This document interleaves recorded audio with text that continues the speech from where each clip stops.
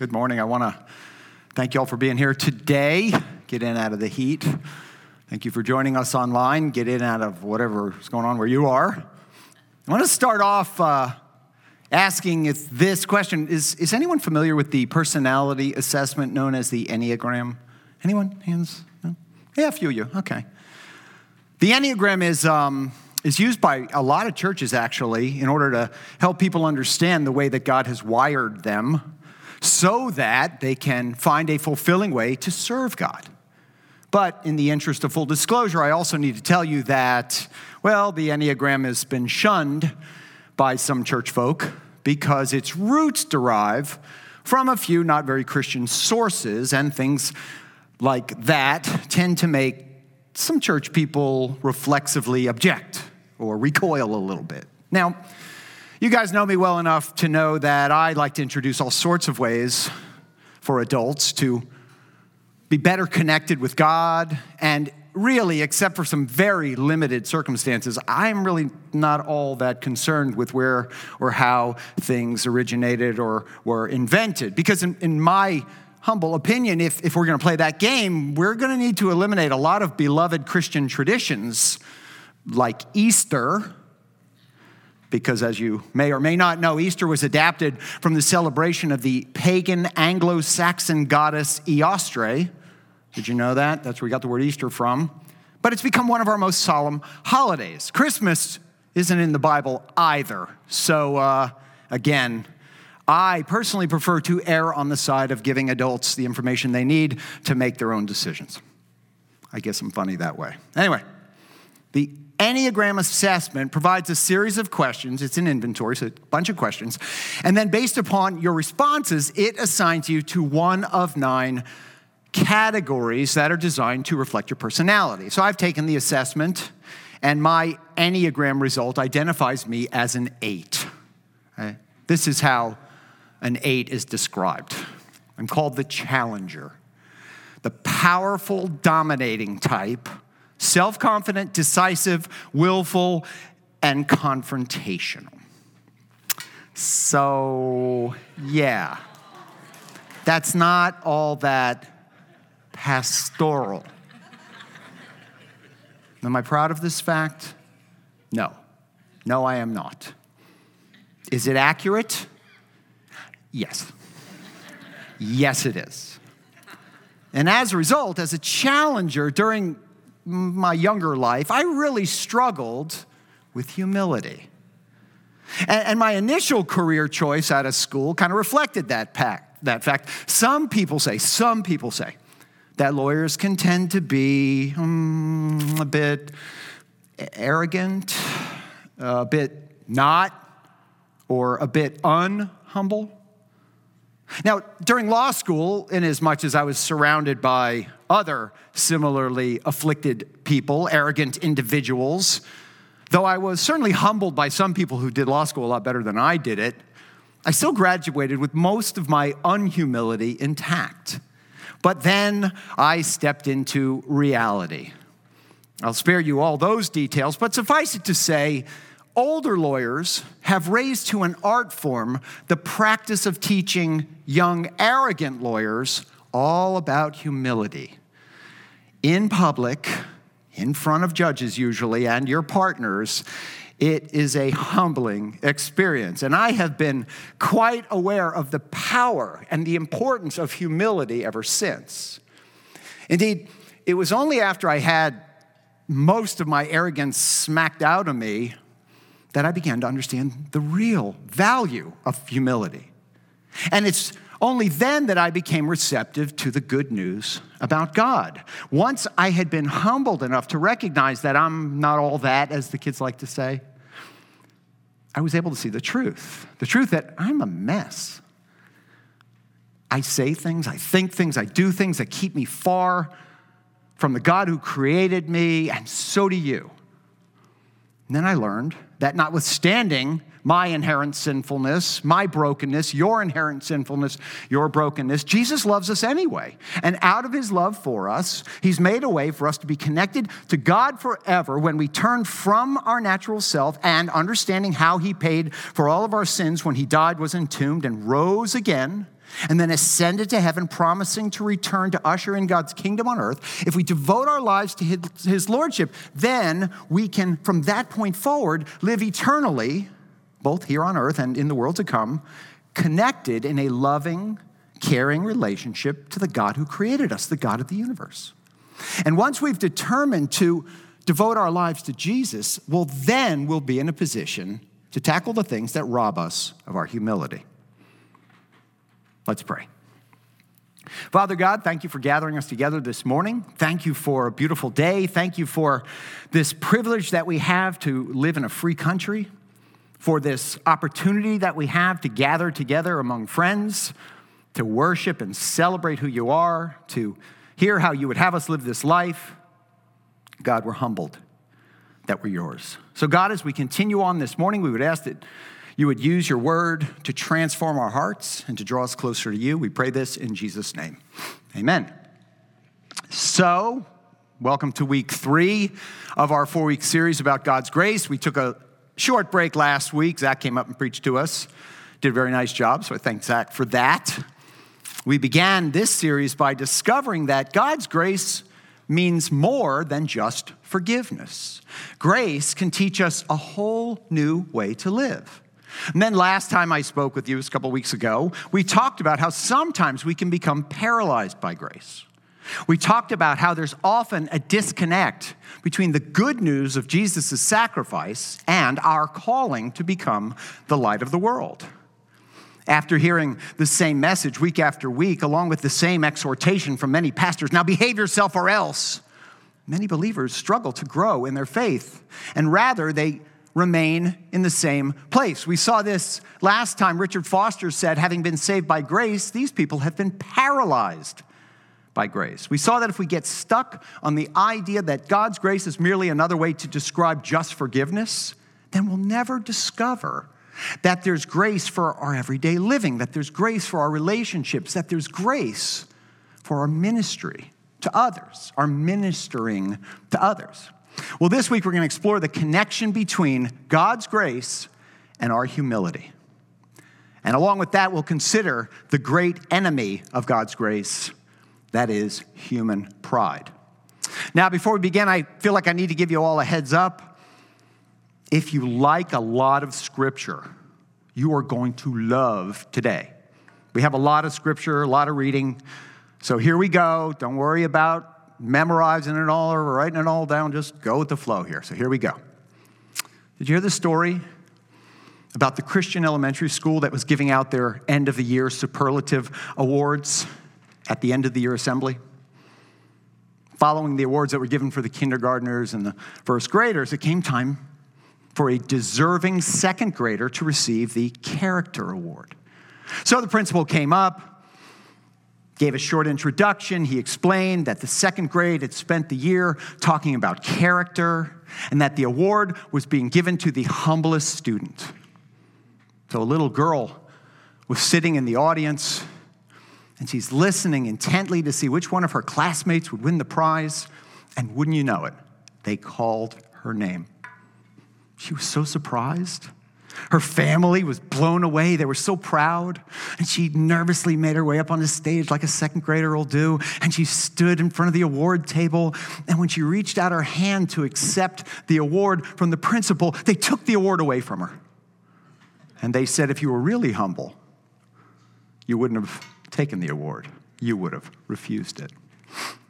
That is not a true story. It's just an illustration. But it gives us a picture of the conflicting ideas with which believers are faced when it comes to understanding what it means to be humble. So where do we get our ideas about humility? If God's grace is for the humble, how can we simultaneously pursue God's best for us, try to be our best for God, without falling into mere self-interest? Well, in addressing the issue, both Peter and James, when writing to the believers, and they referred to the Hebrew Bible. That's the Bible we call the Old Testament. And here's what they referred to from the Hebrew Bible. It's from Proverbs chapter 3. The Lord mocks proud mockers, but shows grace to the humble and oppressed. Now, if they thought that this teaching of King Solomon was so important that they needed to repeat it, we can know it's pretty important, right? So now we have to ask ourselves the question, why? Why is it an important thing to know? Well, first, it tells us that God gives grace. Okay, fair enough. We already knew that. But we think, okay, but that's what God's supposed to do. But then we see a qualifier.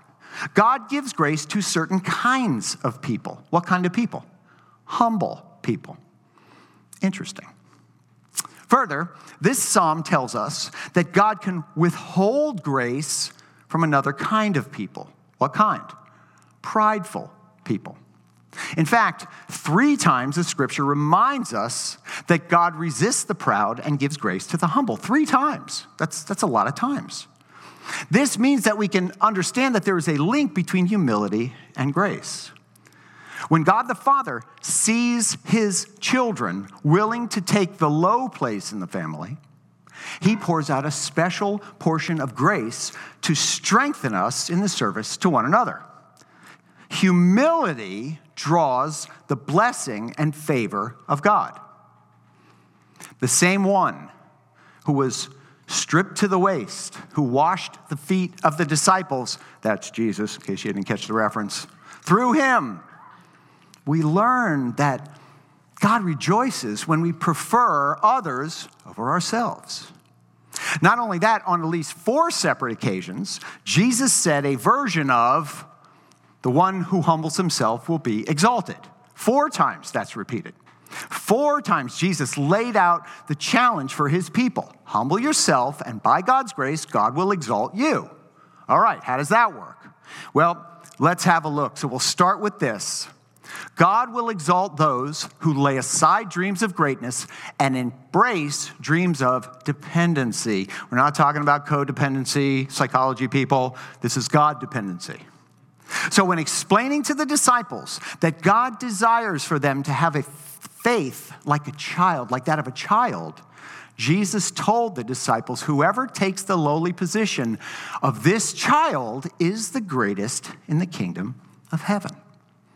As John the Baptist advised in John 3:30, he, John the Baptist said, Jesus, God, must become greater and greater, and he, John the Baptist, must become less and less. I must decrease so that God might increase. You might have heard that before. In Matthew's gospel, Jesus also said, let me see if I can find this here. I'm sorry, let me get to the next one. Next, we go to this. God will exalt those who lay aside the need for recognition and find the joy of serving. Now we go to Matthew's gospel, where Jesus said this, the teachers of the law and the Pharisees, so that's really the scribes and the Pharisees, tie up heavy, cumbersome loads and put them on other people's shoulders, but they themselves are not willing to lift a finger to move them. Everything they do is done for people to see. They make their phylacteries wide. Remember the phylacteries? We talked about that. Those are the little boxes that Jewish people pray with on their forehead and on their arm. They're called tefillin in Hebrew. That's what a phylactery is. When a phylactery is wide, it means that the leather used to make it is expensive, which indicates you're rich.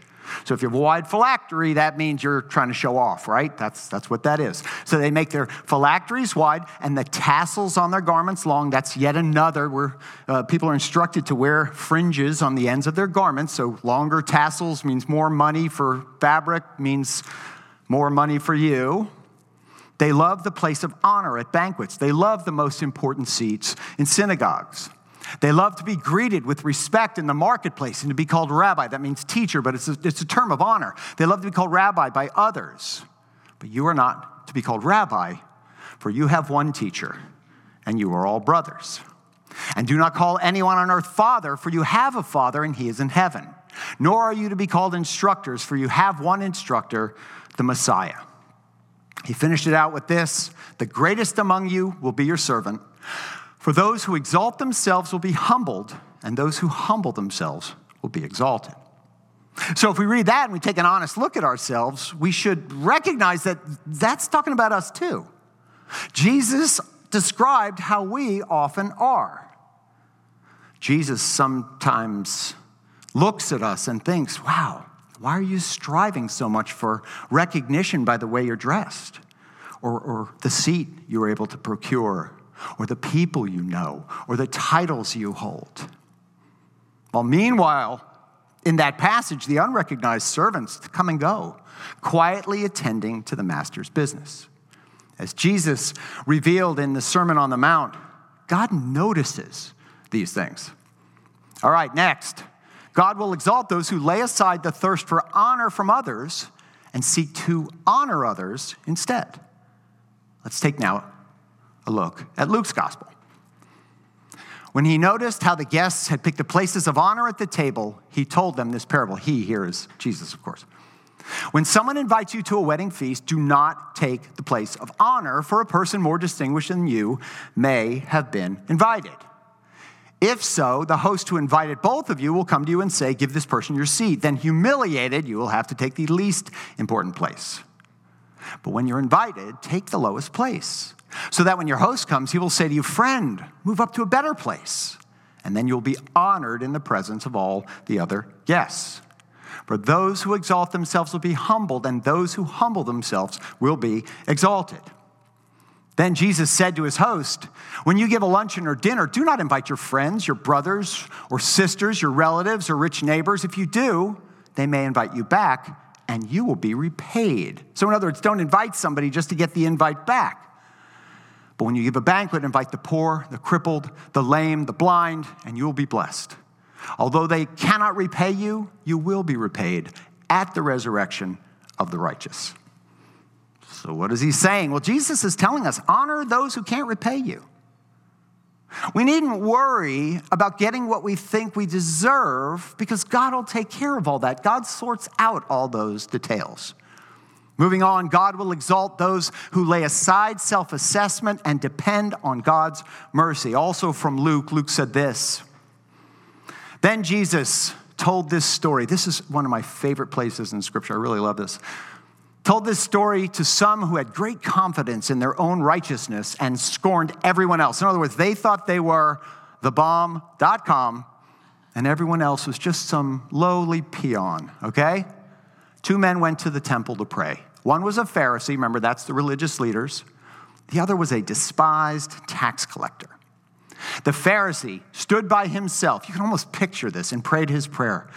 I thank you, God, that I am not like other people. I thank you, God, that I'm not a cheater or sinner or adulterer. I'm certainly not like that tax collector over there. I fast twice a week. I give you 1/10 of my income. God, you are lucky to have me. But the tax collector stood at a distance, and he dared not even lift his eyes. His eyes were not lifted to heaven as he prayed. Instead, he beat his chest, which is a sign of sorrow, and said, oh God, be merciful to me. I'm a sinner. Jesus said, I tell you, this sinner, not the Pharisee, returned home justified before God. For those who exalt themselves will be humbled, and those who humble themselves will be exalted. Right? You get that? Jesus is speaking of 2 men at prayer. First man begins with his prayer with thank you, good start.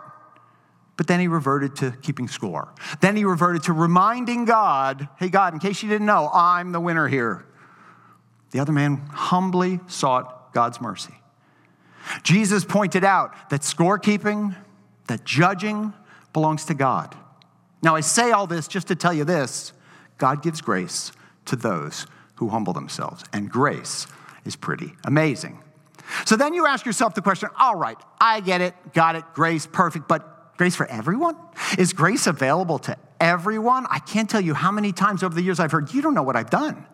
You don't know what I've gone through. Can anyone humble themselves and expect the same kind of grace from God? So what if we do this? Let's do an experiment. Let's make it really, really extreme.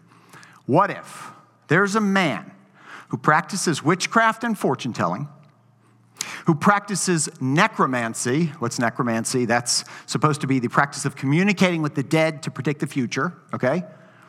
Picture him engaged in not only all those things, but human sacrifice by burning his own children to death. Then take that guy, give him nationwide authority and influence so that he not only practices these things on his own, but he encourages and teaches other people to do the same. Now, if you can, try to picture that man finding a way to win God's affection. Pretty tough, isn't it? But buried deep in the Chronicles of Israel is the story of a despicable king who is guilty of all of that. And yet, he captured the Father's grace and mercy by humbling himself before God. His name was King Manasseh. You can read about him in 2 Chronicles 33. Now, we're not going to read the entire chapter now. It's a long chapter. I do encourage you to check it out on your own. But I want to review the 4 lessons that you should look for when you do read it. In 2 Chronicles 33, King Manasseh was transformed from a man who provoked God to anger to a man who caught God's attention because of Manasseh's humble heart. As a result, the story of Manasseh brings hope to everyone who ever wondered whether they could grab God's attention with their humility. So it's from King Manasseh's story that we learn these things. Number 1, even in the midst of gross iniquity, extreme unfairness, God is still speaking. So let's look at the scripture. Manasseh did evil in the eyes of the Lord. He erected altars to the Baals, so the Baals are foreign gods. He made Asherah poles, so Asherah poles were tributes to foreign gods.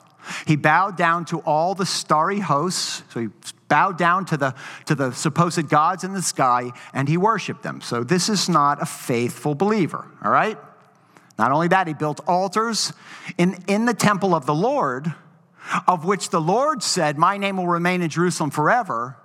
And he built courts of the temple of the Lord, but he built altars to the starry host. So in other words, he was taking his faith, but he was worshiping these pagan gods in those places. Manasseh sacrificed his children in the fire in the valley of Ben Hinnom. He practiced divination and witchcraft and sought omens. He counseled mediums and spiritists. He did much evil in the eyes of the Lord, arousing God's anger. Okay, not a good guy. We all got that, right? All right. And even after this long list of rebellious acts against God, here's what the text shows us. The text shows us that first off, God still reaches out to Manasseh. The Lord spoke to Manasseh after all of that. He didn't say, "I'm never talking to you again." The Lord spoke to Manasseh, 2 Chronicles 33:10. So from that little thing, we can see that our sin actually is one of the reasons that God reaches out to us, that God reaches out to his people. God loves his people. God refuses to give up on his people. All right, next point. God knows how to humble us. You want to just take a moment there and say amen? Does God know how to humble us? He knows how to humble me. Man. All right, so we keep going. So the Lord brought against them the army commanders of the king of Assyria, who took Manasseh prisoner, who put a hook in his nose and bound him with bronze shackles and took him to Babylon. By the way, that's far worse than handcuffs, isn't it? I mean, you have your handcuffs on, you kind of struggle around a bit, whatever. You have a hook through your nose, you're not moving. You're kind of, don't pull, okay. Now, there's a significant difference between being humbled by God and humbling yourself before God. See, God may arrange the circumstances that bring us low in the eyes of others, but it is always at the end incumbent upon us to lower ourselves before God. God can extend extreme mercy, but we remain in control of our thoughts and in control of our hearts. All right, next. Our hearts can move God's heart. So here's what happened with Manasseh. And when Manasseh prayed to God, the Lord was moved by his entreaty, by the things he was requesting, and listened to his plea. So he brought him back to Jerusalem and to his kingdom, and then Manasseh knew that the Lord is God. You see, God is not impressed in any way by human power, by human wealth, by human wisdom, but God is impressed by the human heart. See, our prayers never have more power than when we take our proper place in submission to God. Then the last point here from 2 Chronicles, our humble example can influence the generations to come. You act humbly, you lead a life of the humble example, and it's going to leave an impact. See, ultimately, Manasseh humbly returned to God. Manasseh had gotten rid of the foreign gods and removed the image from the temple of the Lord, as well as all the altars he had built on the temple hill and in Jerusalem, and he threw them out of the city. Then Manasseh restored the altar of the Lord and sacrificed fellowship offerings and thankfulness offerings on it, and told Judah, that's where they were, to serve the Lord, the God of Israel. All right, so that's where Manasseh ends. He comes back home, okay? He gets God's grace. Well, what happened to Manasseh's family? Well, Manasseh had a grandson named Josiah, who as a child sparked a nationwide revival. Now, it's safe to assume, we don't typically like to assume we're doing Bible study, but it's very safe to assume that Josiah heard firsthand from his grandfather about the horrors of rebelling against God and the beauty and the grace that comes with humility. In the same way, our life lessons can become the seed that springs up 30, 60, 100-fold in the lives of those people who follow us, our children, our grandchildren, our great-grandchildren, our friends, their children, and so on and so on. And the Old Testament history gives us much more than these extreme stories. The Old Testament brings us snapshots into the hearts of those who went before us. And these stories can do the same thing. They can shape our lives. And like Manasseh, but only more so, Jesus modeled the way of humility. Paul gave us a perfect description of the humble way of Jesus. In your relationships with one another, have the same mindset as Christ Jesus, who being in the very nature God, did not consider equality with God something to be used for his own advantage. Rather, Jesus made himself nothing by taking the very nature of a servant, being made in human likeness, and being found in appearance as a man, he humbled himself by becoming obedient to death, even death on a cross. Therefore, God exalted him to the highest place and gave him the name that is above every name, that at the name of Jesus, every knee should bow in heaven and on earth and under the earth, and every tongue acknowledge that Jesus Christ is Lord, to the glory of God the Father. It's been said that what's whispered in the Old Testament is shouted in the New Testament. Humility is the doorway to God's kingdom.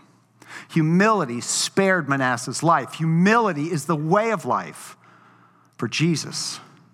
Humility is no less the way of life for us as well.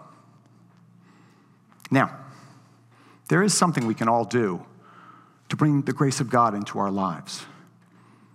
We can eliminate our pride. We can humble ourselves.